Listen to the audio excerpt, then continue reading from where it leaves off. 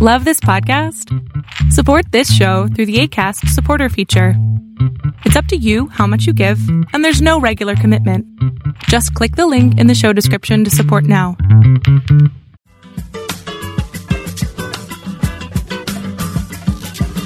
This is UX Cake. UX Cake. UX Cake. UX Cake. UX Cake. UX Cake. UX Cake. I'm your host, Lee Allen Arredondo.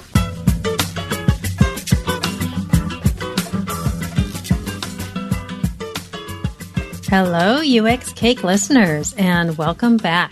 Today I'm talking with Tamara Adlin. She's a UX strategy expert, a speaker, and an author. We spoke with Tamara back in season 1, episode 10, about creating alignment personas. You should definitely check that episode out. But this time we're talking about a really important topic that plagues many of us and that Tamara's really passionate about. She's been sharing her wisdom in meetups and in conferences in Seattle, and I really wanted to make this content available to the larger UX community because I think so many people have found it so valuable. So negotiating a salary or a title in UX in general is not easy. A lot of people struggle actually with translating their value in UX into business metrics. So this can be challenging for anyone, but women in particular have other internal hurdles to jump as well. Research has shown that women are much more likely to discount their own experience and value when it comes to salaries and titles. And we have a few other issues, like we don't want to talk about money and we want to take care of other people. Tamara has some really great specific and actionable advice for us. And although we're talking about women primarily in this episode, I think that a lot of this is applicable to anyone who feels that they really aren't great at negotiation. In this episode, we talk about how to find your superpower and assign a value to it, how to prepare for a successful negotiation, and a few key steps to remember when you're going through that negotiation process. Also, some really great advice if you are asking for a raise or promotion. Before we jump into this very interesting episode, I want to just take a moment to ask you for a favor. If you enjoy this podcast, and if you think that what we're doing is useful or important, there are some really simple steps you can do to help us. You can follow us on Twitter or Facebook or Instagram.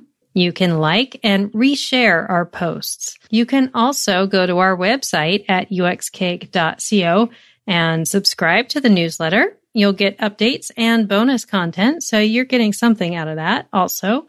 And you can share this episode or any of our episodes with a friend. Okay, let's get on with the show.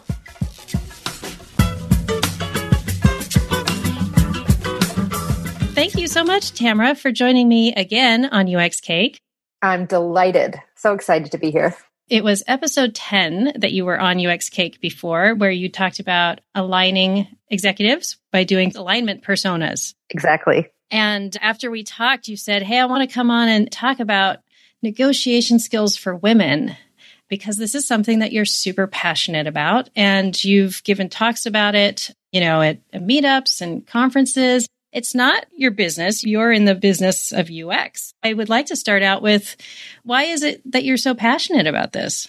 Well, yes, I'm in the business of UX, and I'm pretty senior in the business of UX at this point in my career. And when you have been in something for a long time and gotten some success in it, it's usually because people have helped you out along the way. And I think all of us have bosses that we remember, or colleagues that we remember, or friends who have done really special and influential things for us that have helped us build our own career, our own confidence. And as you become older, you become that person who can give some advice or a different perspective that helps people out. And I love looking at things with a different perspective. That's part of what I do as a UXer. And it occurred to me that I had a different perspective on money and titles and the importance of being able to negotiate. And it's something that I always considered myself terrible at.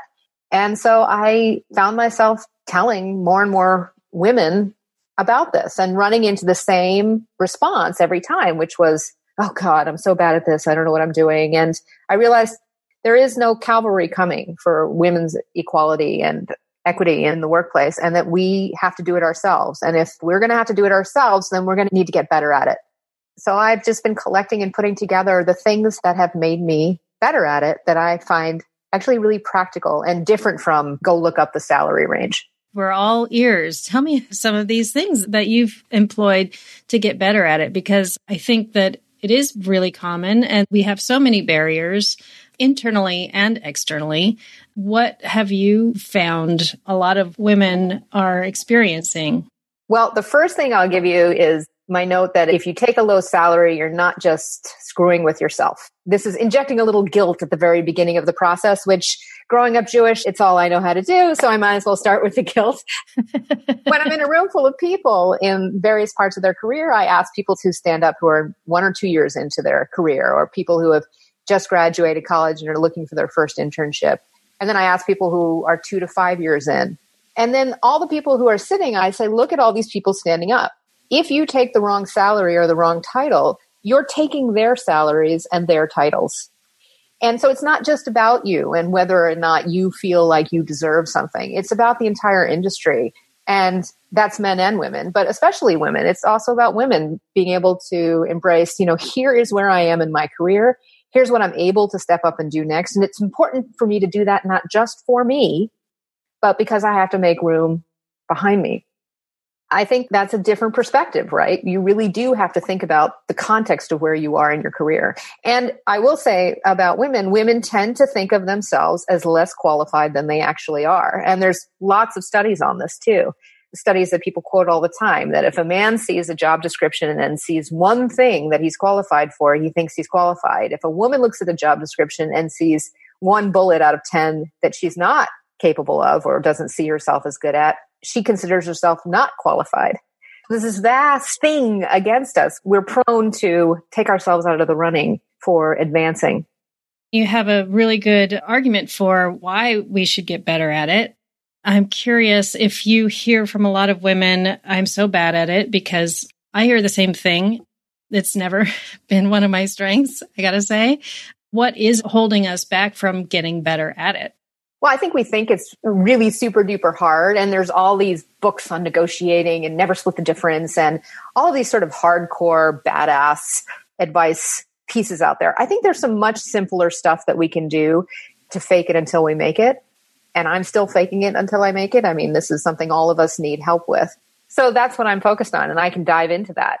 Well, yeah, I was just going to mention, because something just sort of made me remember an important distinction to make when we're talking about negotiating and women, especially for anyone who might be managing women or who has a manager who's a woman, because what I've heard, and I have lived this myself, is that women actually are very good at negotiating for others. It doesn't translate. We're terrible at negotiating for ourselves. We did not learn that skill, but we are very good at negotiating for others. I'm curious if you found that to be true as well. Absolutely.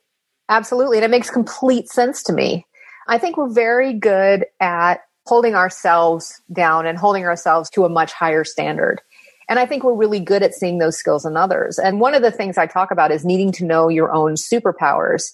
And I use that word very purposefully. Inside myself is a giant voice telling me, don't brag, don't be haughty, people will think you're an ass, don't say too much stuff about yourself, about how great you are. In fact, it's only recently that I've started presentations saying, I am very senior in this field. I'm all the way at the top. I've written books. I know what I'm doing. People know who I am. And even for me, it's hard to just embrace that. But saying it out loud is an obnoxious thing. It's just where I am. And I think knowing your superpowers, what I'm saying in that is, there are some things that we are really good at.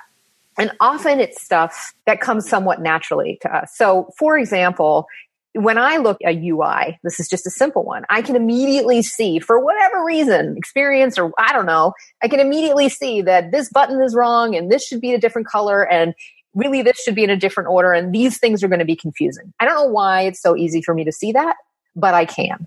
That's a superpower. It comes easily to me, but it doesn't come easily to everybody else. I decided to call it UX-ray vision because I think that that's cute. The way you get to your superpowers is you imagine someone who's your biggest fan describing you. You imagine situations in which people might say, oh, we really need to go get Lee, right? She'd be great at solving this problem.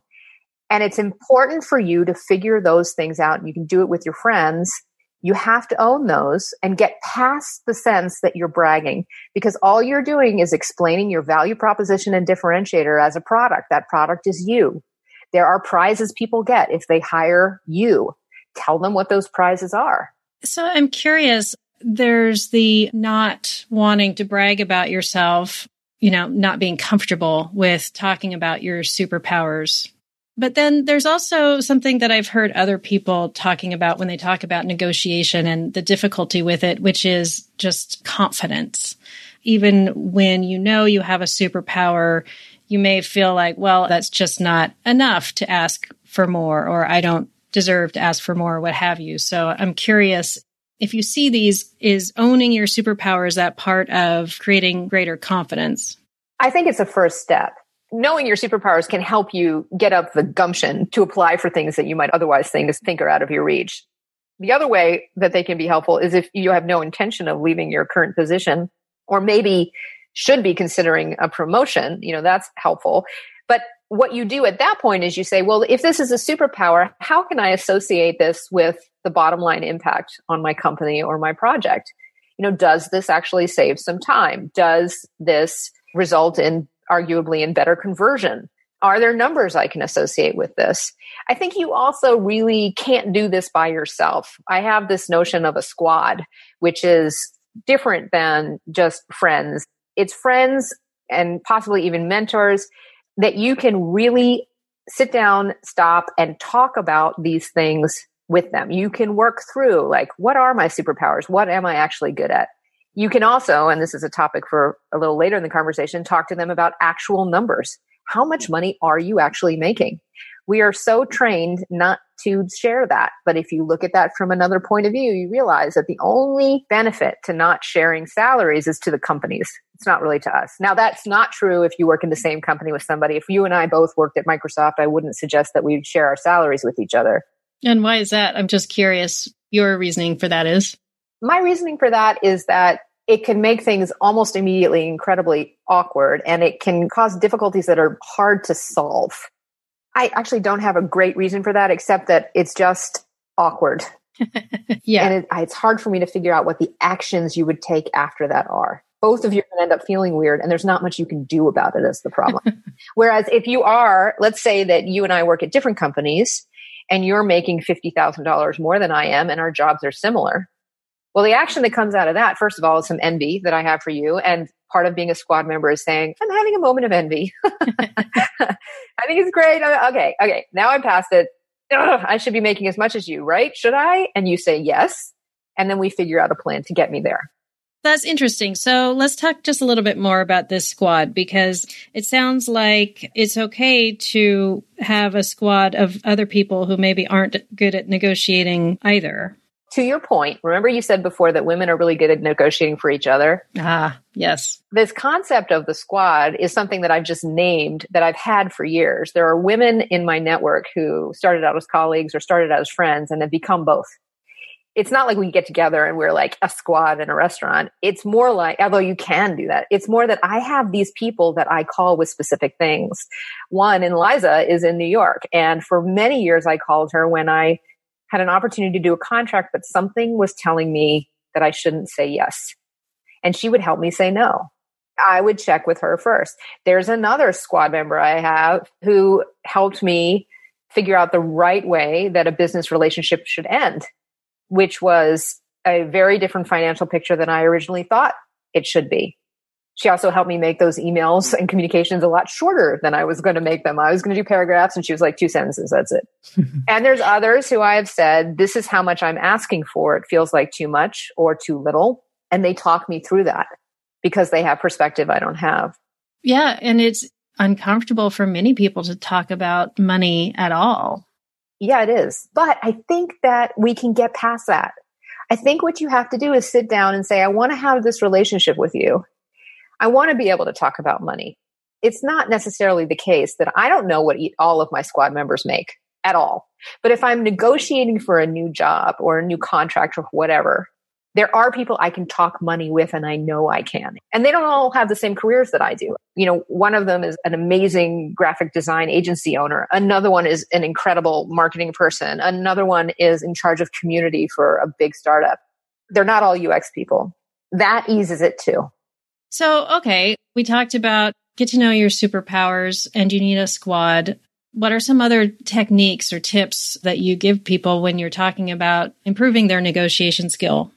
Okay, so still in the category of deciding whether or not you're worthy of a job, right? Because we're the superpowers and having a squad and getting up the gumption to say, I want more, whether that's a different place or at the same company you're at. There's another rule that I call 2 weeks and 2 books. So remember I told you that there are studies, and there are, that say that if a woman sees 10 bullet points and sees one that she doesn't have, she'll disqualify herself. Let's say it's a UX person, and let's say there's a bullet point in there, needs to be able to run search engine optimization and marketing for our, mid-size community website, whatever the heck it is, right? I don't know anything about SEO and SEM. However, could I be good enough at that, be proficient at that in 2 weeks and with 2 books? Yes, I could, because it's UX adjacent, right? If they said I had to become a sharpshooter to get this job, it's not 2 weeks and 2 books. Right? Or an airline pilot. But if I'm a UXer and they want me to do basic search engine optimization stuff, I could probably get good enough at that in 2 weeks and by reading 2 books. And so that's my little rule. If you see something like 1 or 2 or 3 bullet points on a job description and you don't think they fit you, don't take yourself out of the picture. And then what do you do to actually negotiate for that? Well, first you have to put yourself in the running, right? And you have to be able to speak confidently about that. Then you have to, when you actually get to negotiating itself, and then we're talking about money and we're talking about titles. So one of the things when we get into actually asking for the value, right, which is money and titles, here's what you need to think about. And since I said titles, I'll hit this first. Titles always matter, especially for women. Now, I'm in the startup world, right? And inevitably in the startup world, you will hear titles don't really matter here. Sure. And I'll tell you what that is. That's bull. What that is a bunch of people who are working together who have not yet thought about how to handle the political challenge of adding hierarchy into their organization. But they have to. Right? So we don't want to have a big organization with tons of VPs. Well, that's fine. I mean, my snippy response is, well, if they don't matter, then give me the one I want, right? Which is certainly something that you can say. And I think you have to know where you fit in, right? So there was somebody that I helped to find a position at a startup that I was working with. And I pretty much insisted to him that he go for a VP title, even though he would be the first VP in the company, because it was very important that UX be at that level politically in the company. Right. So if they are not ready to do titles yet, then come up with a proposal and say that you want to review this in 6 months or a year, or ask them for their org structure and see how the titles are netting out, or ask them how they're planning to do this and be able to show them, this is where I'm going to fit in at the director level. If you see this role, let's say you're going to put it at a director level in 6 months or a year. If you're looking at this role as one that would end up being under director level, it's not the right fit. Oh, yeah. Okay. So that's a good way of looking at it. I mean, I still think every single regret that I've heard from people that I've worked with, often they get a salary that they're comfortable with. Inevitably, a few weeks, a month or 2 later, I should have fought harder for the title. Yeah, I've heard that as well. Yeah. Yep. And you really need a squad for that. And you need to be part of the solution. So the way to come to people in management is to give them a solution, not a problem. So you show them, you lay it out. You say, this is why UX and me especially belongs at this tier, because I have to be able to push on engineering. Now that's interesting. So my question for you about titles was maybe sort of tactical. It's difficult to research because titles in UX mean something so different at different companies. Maybe that's true with other disciplines as well. You know, when you're looking at a startup versus Amazon or a mid-sized company, a director level at one very large company is not going to be a director level at a startup. That sort of like makes it a little fuzzy, I think, especially for younger or for people who are newer to the industry, possibly. I think that's true. I think in that case, the more information you can get, the better. I mean, there are some ways that you can sort of snoopy sniff around and try to figure out what the hierarchy looks like in a company. Yeah, one thing that I'll do sometimes, or I have done, is to look at people on LinkedIn at a similar size company with the title that I'd be looking for and see how much experience do they have. And is it less, more? I mean, I've been working for a really long time, so usually it's not more, but for me personally. But I think that's one way of doing it. It is to find out what other people are in the industry. Yes. And it's also, I mean, certainly if it's like a director level that's in, or senior level or junior or whatever that's being offered to you, that's in the job description, why not ask the recruiter, how many levels are there above this? How many levels are there below this? Right. Right. To gas them, to show you what is it that you're actually offering me here. I think another really important thing to do that's sort of at the superpower level a little bit is really understand about yourself whether your next job is about continuing or becoming a senior individual contributor, or whether you really are on a management track in your own concept of your career. And understand that senior individual contributor roles have one set of titles, and people who are sort of getting into team management or want to start having a few direct reports is a whole different category. And I think that is a very big distinction in our field, especially in many fields, that's really worth you thinking through. And both are valid pursuits. And certainly you can switch from one to another. You can be an individual contributor who decides in your next job you want to try being in a position where you actually are managing some people so that you're a player coach. Or maybe you're sick of managing and you want to go into individual contributor.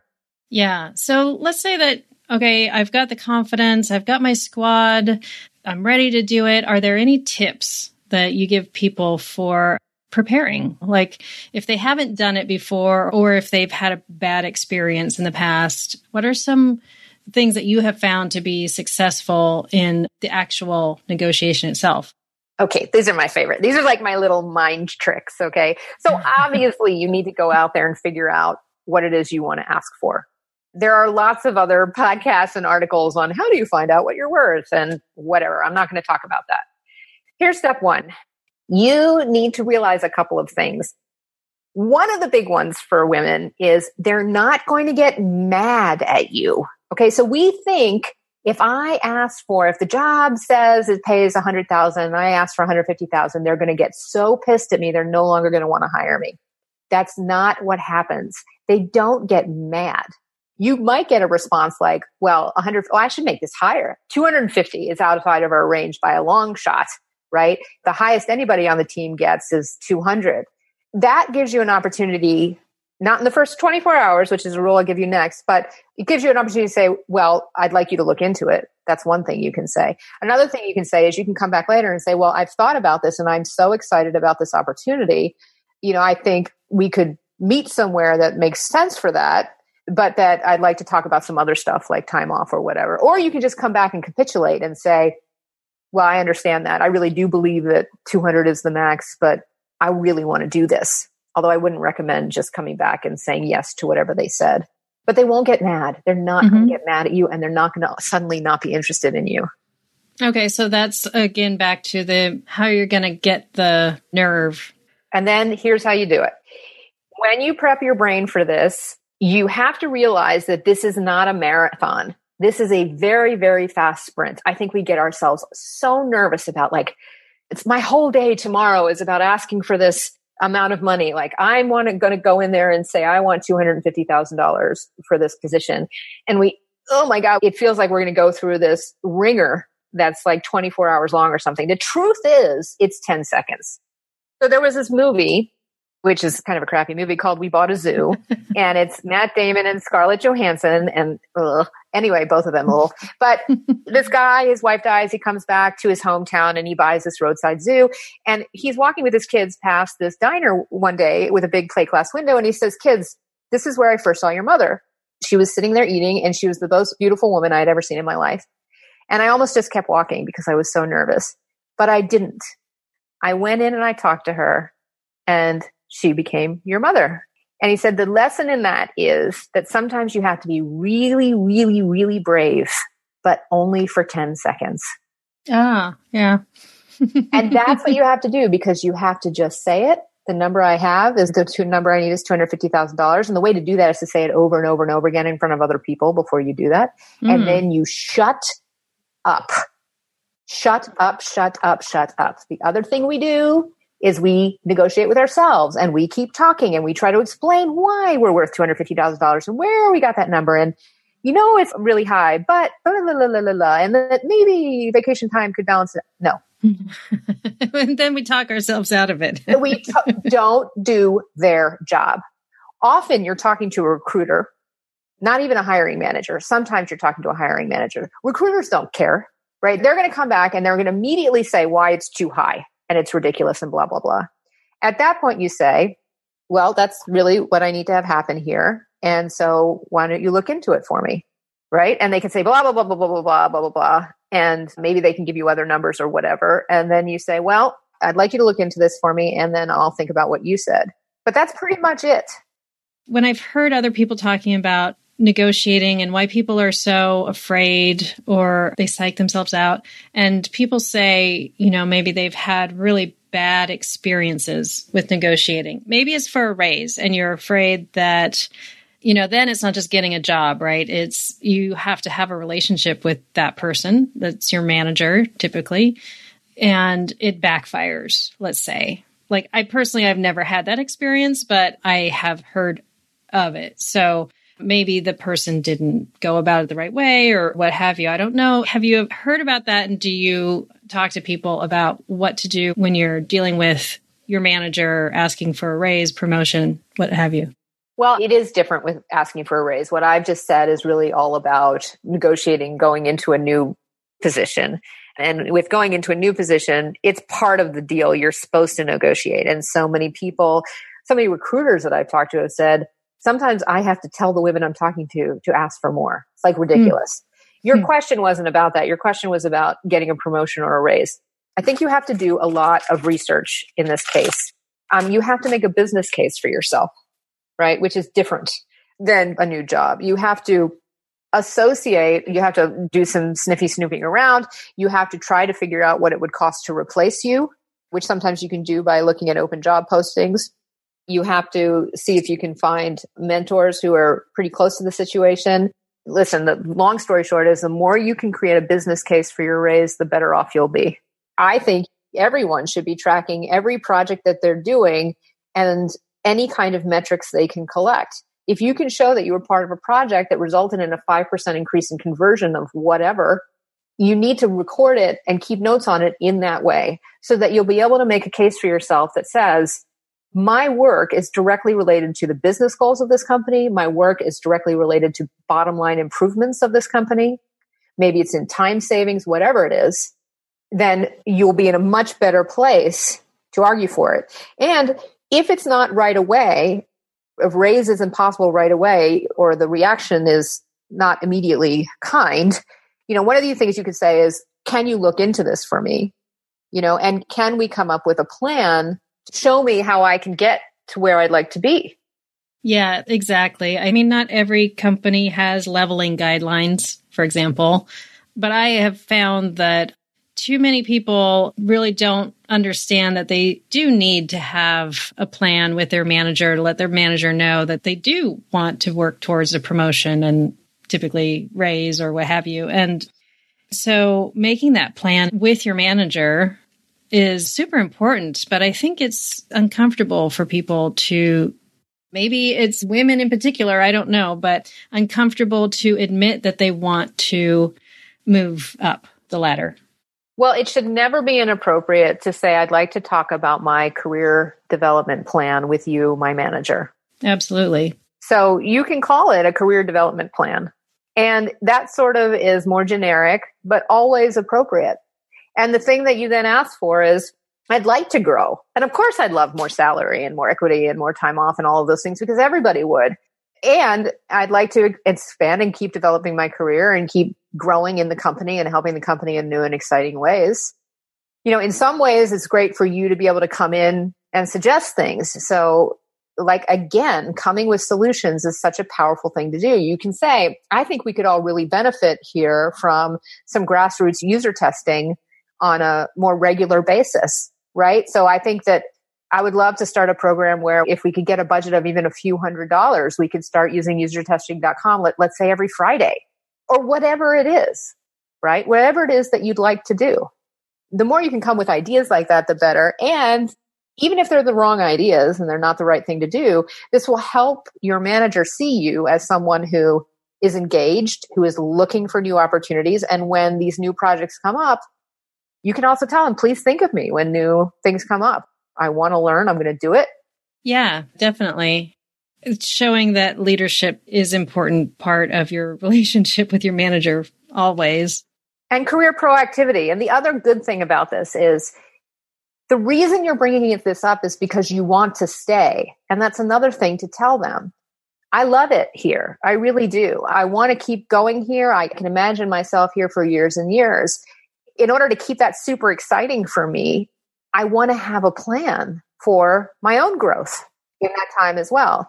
You just put it in a very positive way. You're not just whining and asking for something. You're saying, I love this, and let's figure out how to keep it so engaging that I just keep getting better and better and better. I'm curious if you have seen any issues in this regard, negotiation skills for women in the UX or creative fields in particular. Oh my God. Are you kidding me? All of us we're still smarting as an industry from not being listened to for so many years, right? And we're still learning not to whine about it. And this is something that I talked about last time we talked is, we have to get more business oriented. We have to know what the business goals are for a project. We have to be able to help articulate those because often they're not articulated at all. And instead, what I think a lot of us do is get into a sort of sad mode instead, or, sad trombone noise mode about, they're not listening to us, or they don't value design, or they don't even understand what UX is, or whatever it is. And we have to turn that into solution mode. It's our jobs to fix that. And I think your question was, is this sort of self-devaluing even stronger in the UX and certainly the design world? Absolutely, because I think we feel that we're still seen as this sort of soft side of technology. And I think often we are. But I think that's partially our own fault because we don't. Like, who among you listening today keeps notes of every project you do and measurable, metric-driven results? How many of you start each project by trying to figure out a baseline number, a needle that you're trying to move and how far you're trying to move it? It's hard to do those things. Right. And so I guess what you're saying is negotiating for people in our field in general is difficult. And so doing more research about the value that you're bringing in your role is even more important. Yes. I mean, thinking more like a business person. Mm-hmm. We do this all the time. We try to figure out how to make products speak in the language of users. Well, the language of our users is business.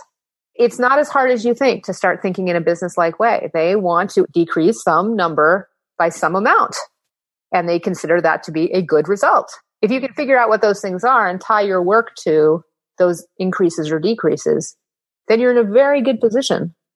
So as we are needing to wrap up, I'm curious if there are resources that you give to other people or recommend that people read or watch? Well, there's one more rule, which is a resource for people to never, ever, ever are you allowed to accept any offers within 24 hours of receiving it.